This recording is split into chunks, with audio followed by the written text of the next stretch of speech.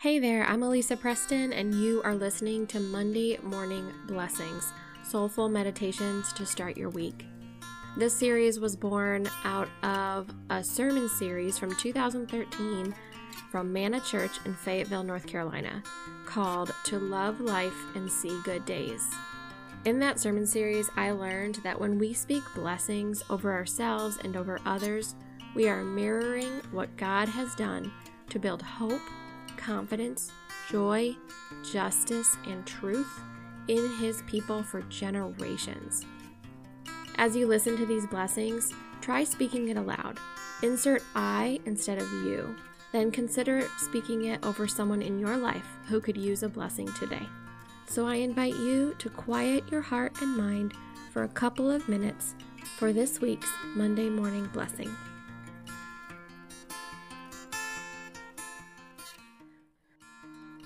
A blessing for the thorns in your shoe. I had a literal thorn in my shoe on my run last Monday. It was so obnoxious. Plus, it was cold enough that I didn't want to stop to take it out because that would involve taking off my shoe, and I just didn't want to. It was so cold. But it was also annoying enough that I felt it and thought about it every single step. I didn't want to wax eloquent about it. I didn't want to think about the metaphorical thorn in my side. I just wanted to get it gone. But it wasn't gone until my run was done and I took the time to take it out. I wrote this blessing 13 hours later, and I could still feel the spot in my foot where it tinged me. And then, only after not being so distracted by the consistent pain, could I think about the metaphor of living with a thorn in my shoe. What do we do with those nuisances that just won't quit? Those issues in our daily lives that just stick around like a thorn in our shoe. What is that thorn for you? Is it your health? Maybe a relationship struggle? Maybe a parenting struggle or a work frustration? A personality or an ideological clash with a person close to you? A neighbor issue or a neighborhood issue? Whatever your thorn is, my wish for you today is that you would have the energy and the courage to address it. That you would realize that deciding to address the thorn is worth your time and energy because you know that not doing so will leave a dent in your foot for the next 13 hours or 13 years. Because we know that some thorns can cause that kind of long-lasting damage. Delayed maintenance is always more expensive, and we don't have to apply that sentiment only to material items like cars and houses. We can put that principle into action in our day-to-day lives.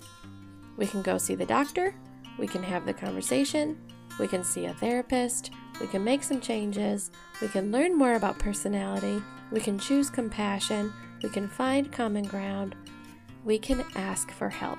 Having a thorn in your shoe is an old burden, one that doesn't just fade with time. Having a thorn in your shoe is an old burden, one that doesn't just fade with time. At best, the thorn tip deadens over time and it doesn't hurt as much, but it's still there. At worst, it digs itself deeper into your shoe and your foot, making a permanent residence in the most annoying, uncomfortable, and inconvenient spot. Above all, I wish for you to remember that there is a loving, merciful God who has already written your entire story to include these thorns, and He is ready and willing to carry you from thorn in to thorn out. So today, may you believe God when He speaks to your heart that He will provide the strength, energy, and courage to deal with the thorns in your life.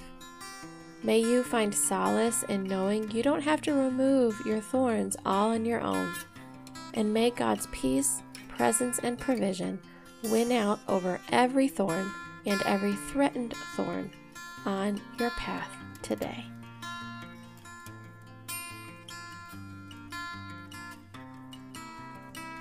Remember, I send these blessings out to my email list every Monday, so if you like to read along or if you want to pass it along to someone who's a reader, head to alisapreston.com to get those right to your inbox.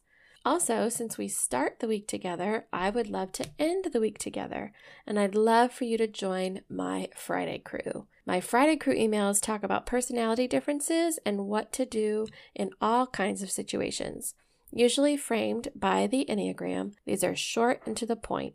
You can head to alisapreston.com for those as well. Thank you so much for spending some time with me today.